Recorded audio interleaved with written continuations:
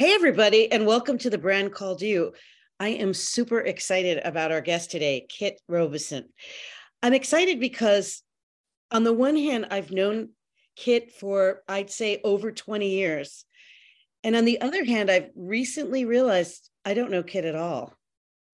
But I will tell you, the first time I met Kit was in a hardware store in Jeffersonville, New York, about 2 hours from New York City in the Catskill Mountains. I think it was in the light bulb aisle.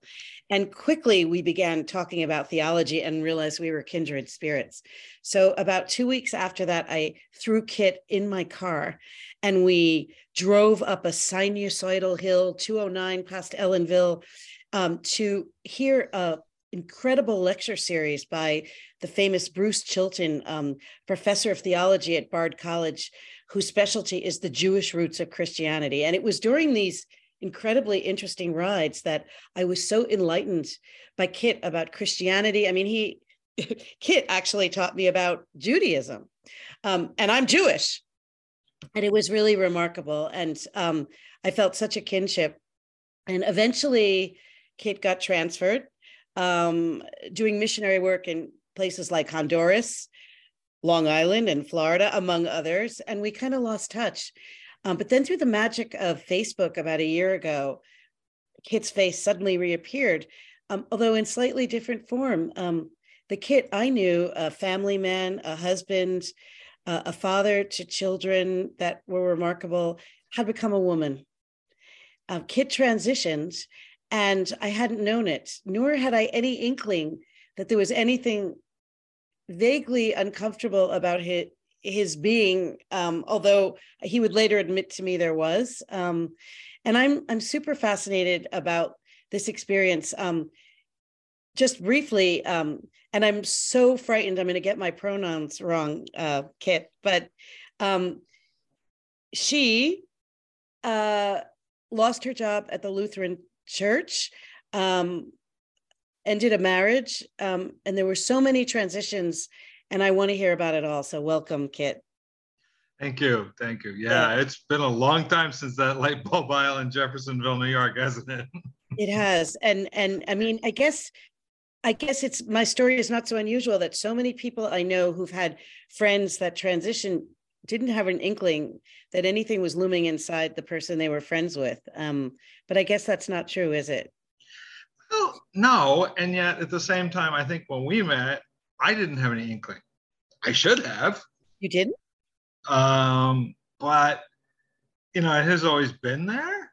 But I had buried it so deep in a closet, I didn't even know I had a closet.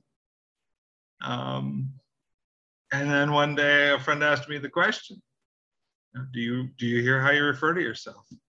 And I referred to my wife and my kids and myself as the corporate we and the corporate she. You would say we girls, that kind of thing? Yeah, exactly. It was we girls are going off to do X, Y, and Z. And so when I was not paying attention, my self-referent was female. Did you have like a network of guys? Did you do classic guy stuff? I tried very hard to be a guy. And it's funny because when I transitioned, a couple of my parishioners said, but you're so stereotypically male. And I'm like, there's the problem, right? I adopted a male construct. It wasn't just who I was, it was this construct. And so I came across as stereotypically male because the only way for a woman to be a man is to say, oh, okay, so this is what it means to be a man. This is the box I need to fit in. Let me fit. But even they go back, like, I don't remember if you remember the Day to Be Gay. It was over in North Branch. And it was a family-friendly version of Pride, basically. Rural, family-friendly version of Pride. Seems like an oxymoron, but I'll believe you. And I think it was Victoria was announcing, said, sort of, okay, we're going to do a tug of war. All the femmes over there, all the butches over there. And I just said, I can't do this. Because I knew where I wanted to be at some level, and I knew where the world expected me. I was the pastor of a church. I mean, you had mentioned to me that you were preppier than preppy. Was that also a construct? Like, yeah, oh, totally. Ever since from the age of 13 on, my life is a construct. but isn't that true for all of us? I mean, don't we all dress the preppy dress when we know it's expedient and so forth? Well, okay, so there's dress the preppy dress, which is fine. You know, I mean, that's just fashion. Or even if you decide like this is the area of society I want to be part of, right? I want to be part of that group, and that group dresses preppy, so I'm going to dress preppy. Fine. But that generally comes out of who you are. You know, it's a choice on your part. My choice was, what is the thing that's not going to get me noticed? What is the thing that's going to get me liked? What's the thing that's, you know, that the world wants?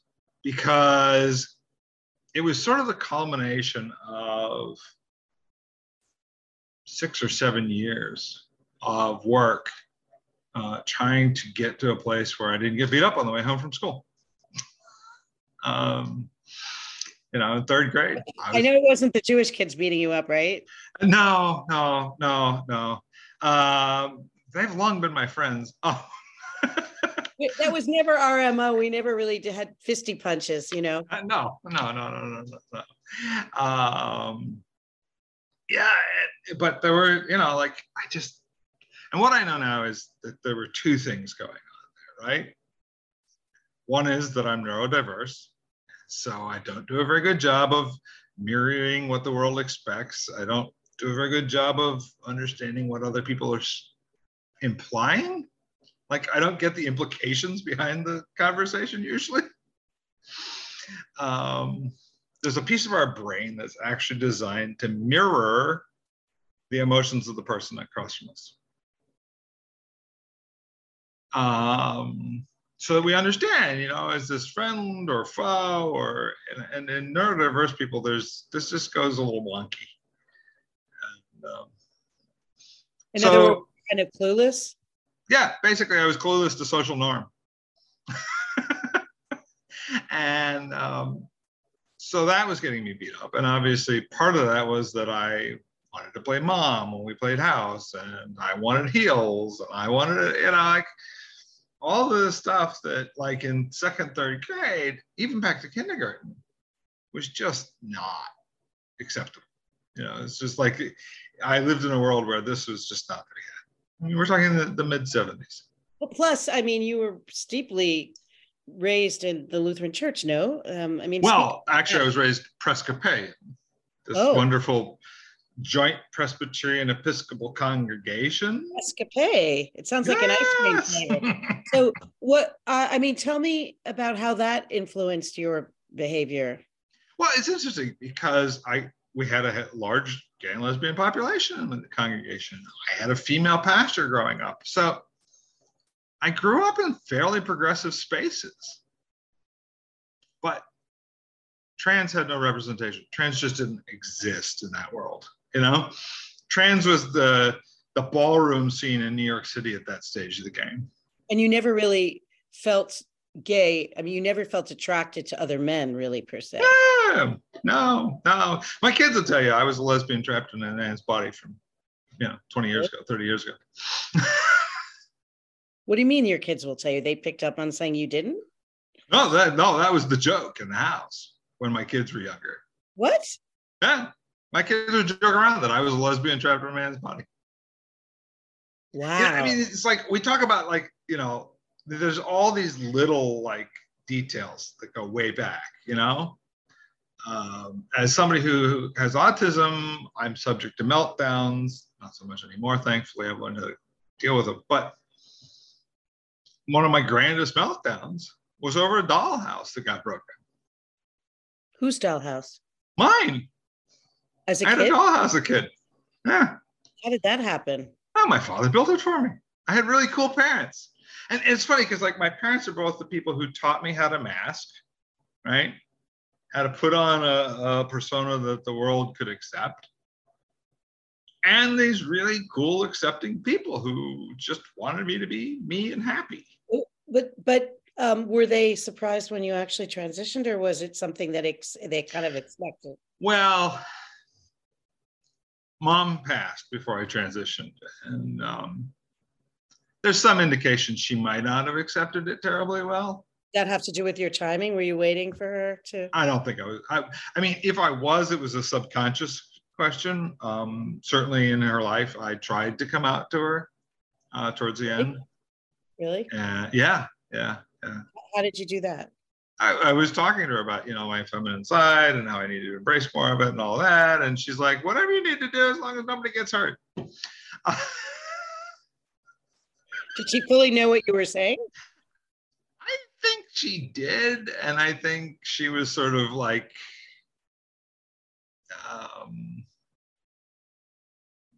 batting it off a little bit, sort of bunt and hope that it goes away. Yeah. Dad has been a gem. My father has been an absolute gem about the whole thing.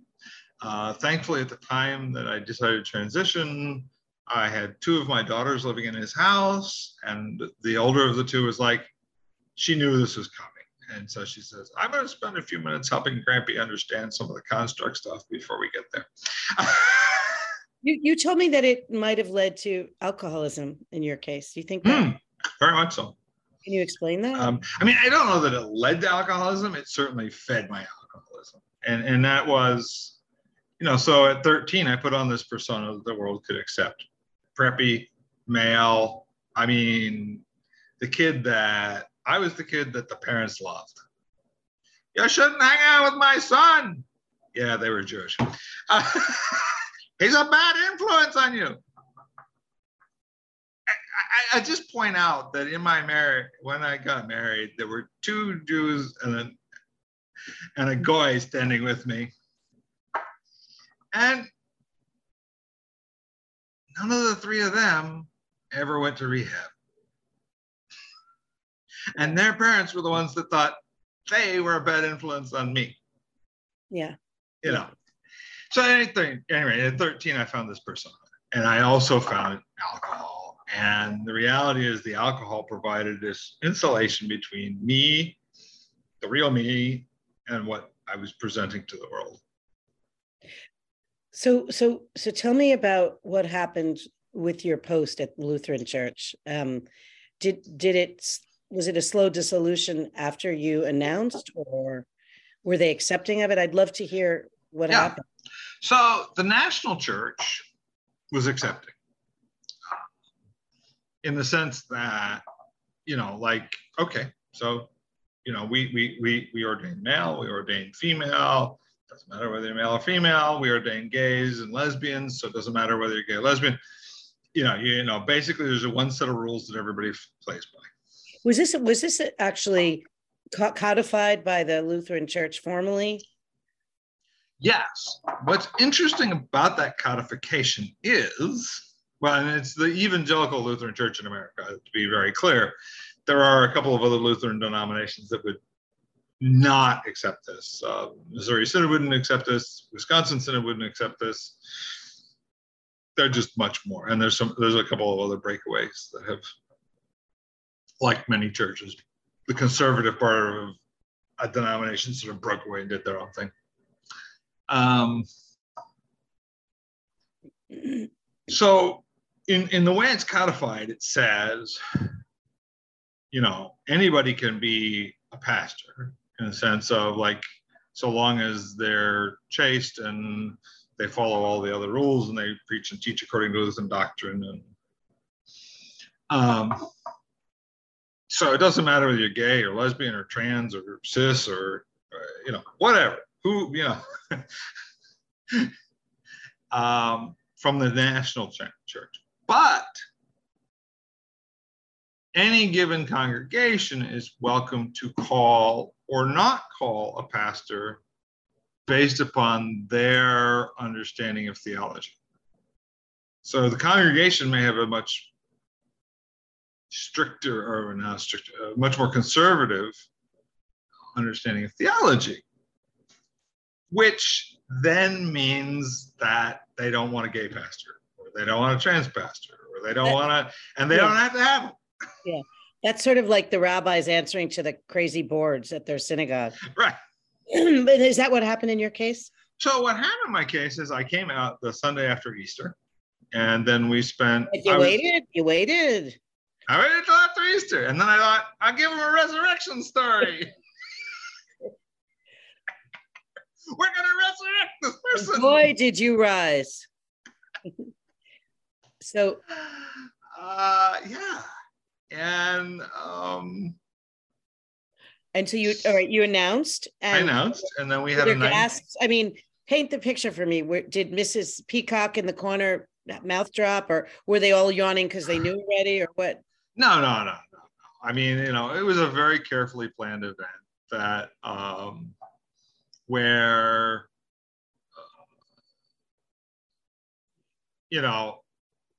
there was representation from the synod there, which is sort of a larger organization that helps us, so that there would be people other than myself to help have conversations with these parishioners if they were just like needed time or needed a conversation. So it was a very carefully constructed, orchestrated event. It went well. I mean, it went as well. Obviously, there were people in the audience that went, "What?" Had they been paying attention, the hair was starting to grow out, the skin was getting a little softer. Had you been taking? Because I'd taken hormones. I'd been on testosterone blockers for more than a year, and I'd been on full hormone replacement therapy for a couple of months at that point. So you had planned this well in advance. Yeah, I mean, there was 6 months ahead of that I was talking to the bishop's office so that they would know what was up. And right. So were there any kind of shocking reactions, or? Well, I mean, I think the more conservative of the members in the congregation. I mean, yeah. So the more conservative members of the congregation, it was just like too much for them. They didn't, they don't see this as part of God's kingdom, how God's kingdom works. Assigned male at birth, remain male for the rest of your life. This couldn't have come of too much of a shock to you, right? No, I mean, I knew, what I didn't know. I mean, and the thing is, so we had this like 3-month conversation, right? And in this during this 3-month conversation, it turns out that I got interviewed by a newspaper in Miami here. Which led a couple of people to be just mortified and very much worried that this was going to hit the national news and that this is going to become a thing. And I got published in a local newspaper and sort of dissipated from there. Nothing happened. But after the 90-day conversation, then we had a vote on my tenure there as a pastor. I was due for a vote anyhow. It has to do with some funny work around the fact that I was basically plunked into this congregation and told, here's your pastor, and in 3 years, you're going to vote on whether or not to keep them. Yeah. We were at the 3-year mark. And so I just made this part of that whole conversation about whether or not I should continue.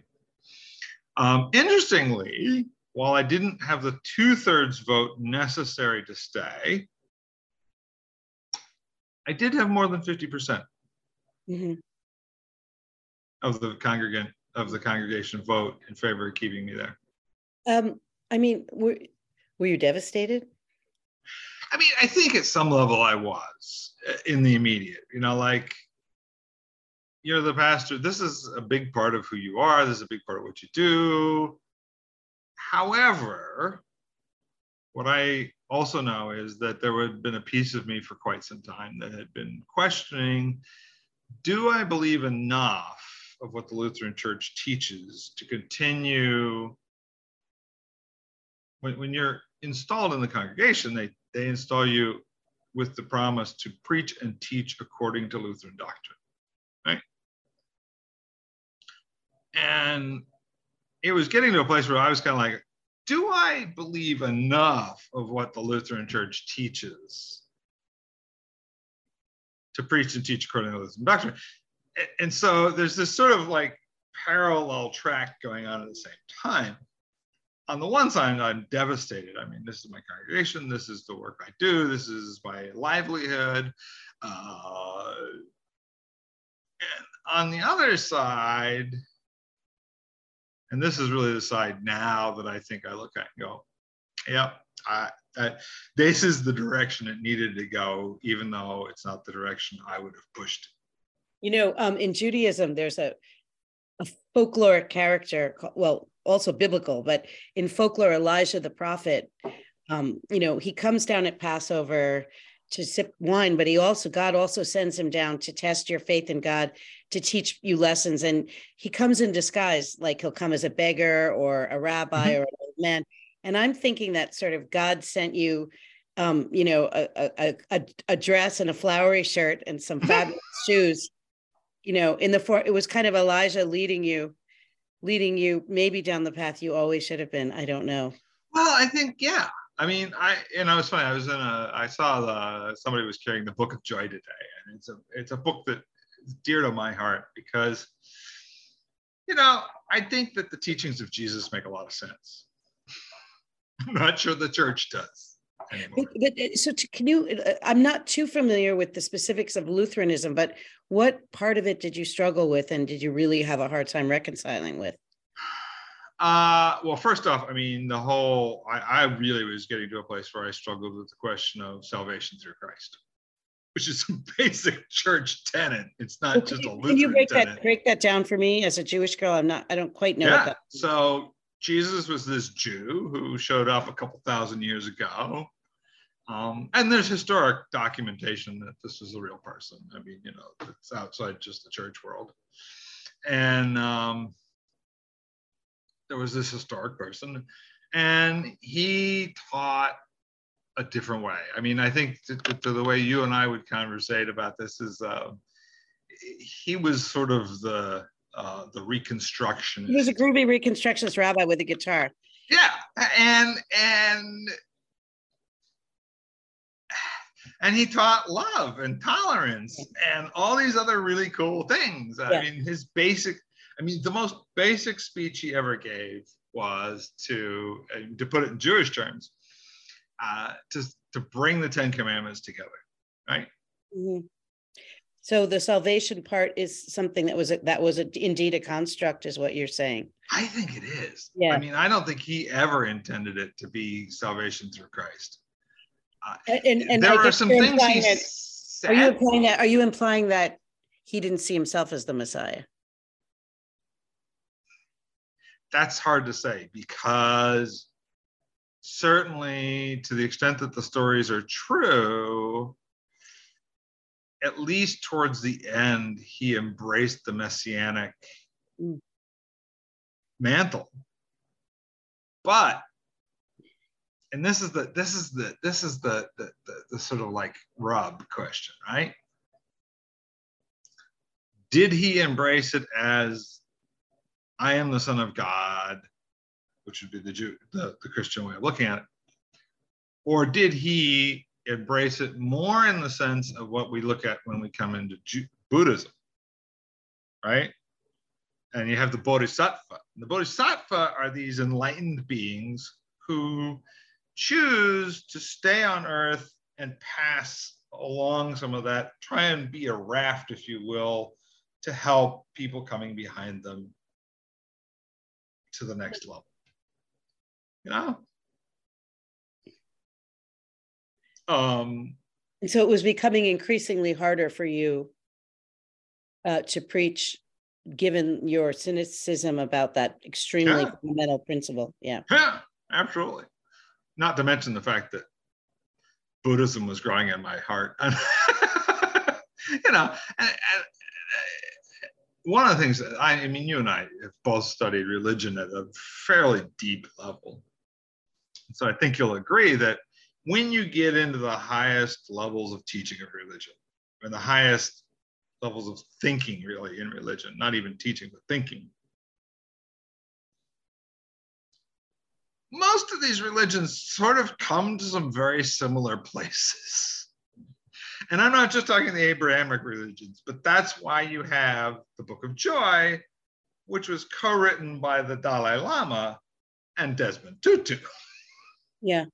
Sort of like the pinnacle of Christianity and the pinnacle of Buddhism came together to write a book. You were kind of feeling like a fraud towards the end of your tenure as a in ways, yeah. Let me ask you, because we're almost coming to the end of our time. Wow. Where are you now? Tell our viewers where you're at, and right, spiritually as well as vocationally. So, I reside in Miami these days, which is wonderful. The weather is great. I managed to live where most people vacation. Not a bad gig. But then vocationally, a couple things I do right now. One, I work for Trader Joe's. And because it fits within my life's mission and my life's work, which has become world peace, one person at a time. Like, I just work to help the next person be at peace with themselves. Wow, I never thought I would find that at Trader Joe's.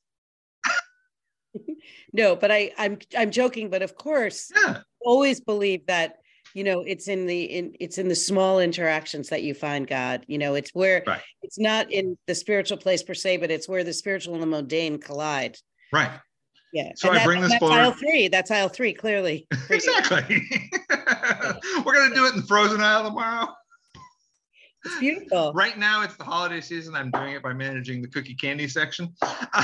do you, in all seriousness, do you have many encounters that make you feel like you're doing nothing different than you did before in some ways? Oh, absolutely. I mean, I just have a bigger congregation than I used to.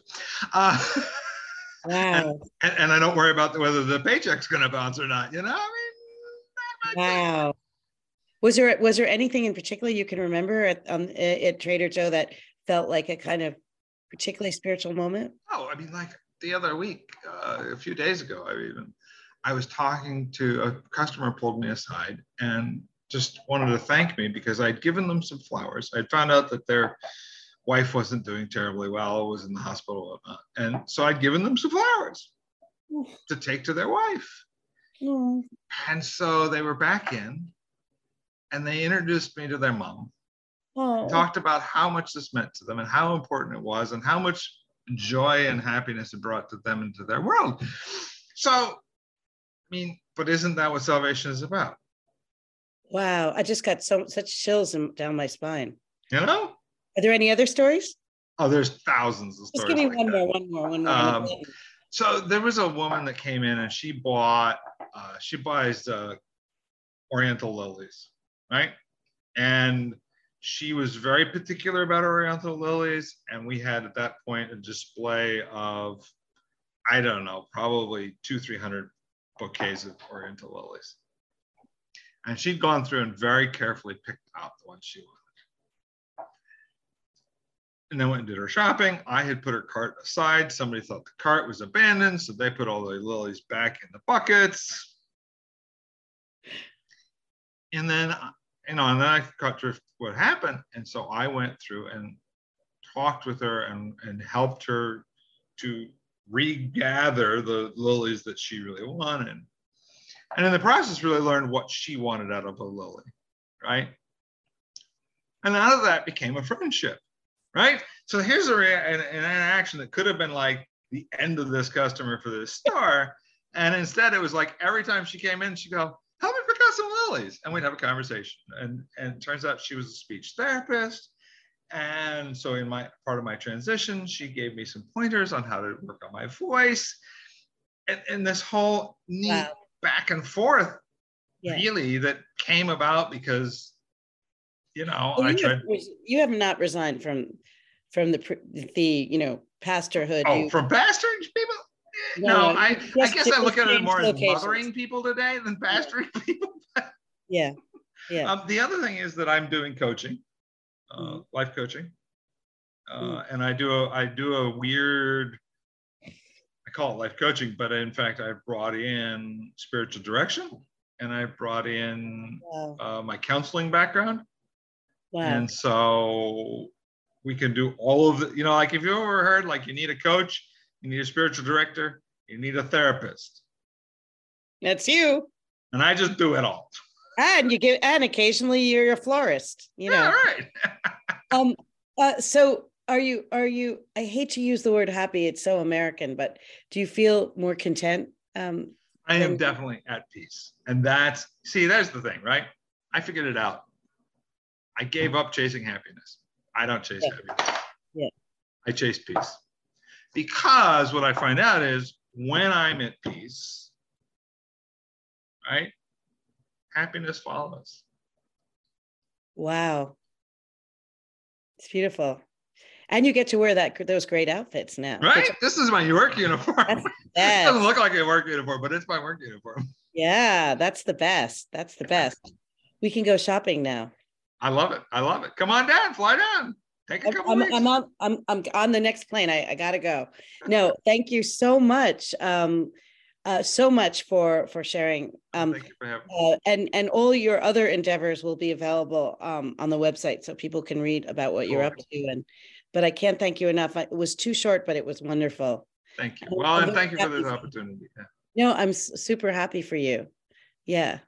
And thank you for letting me in. Thank you. Thank you. Always a pleasure. Bye. Bye.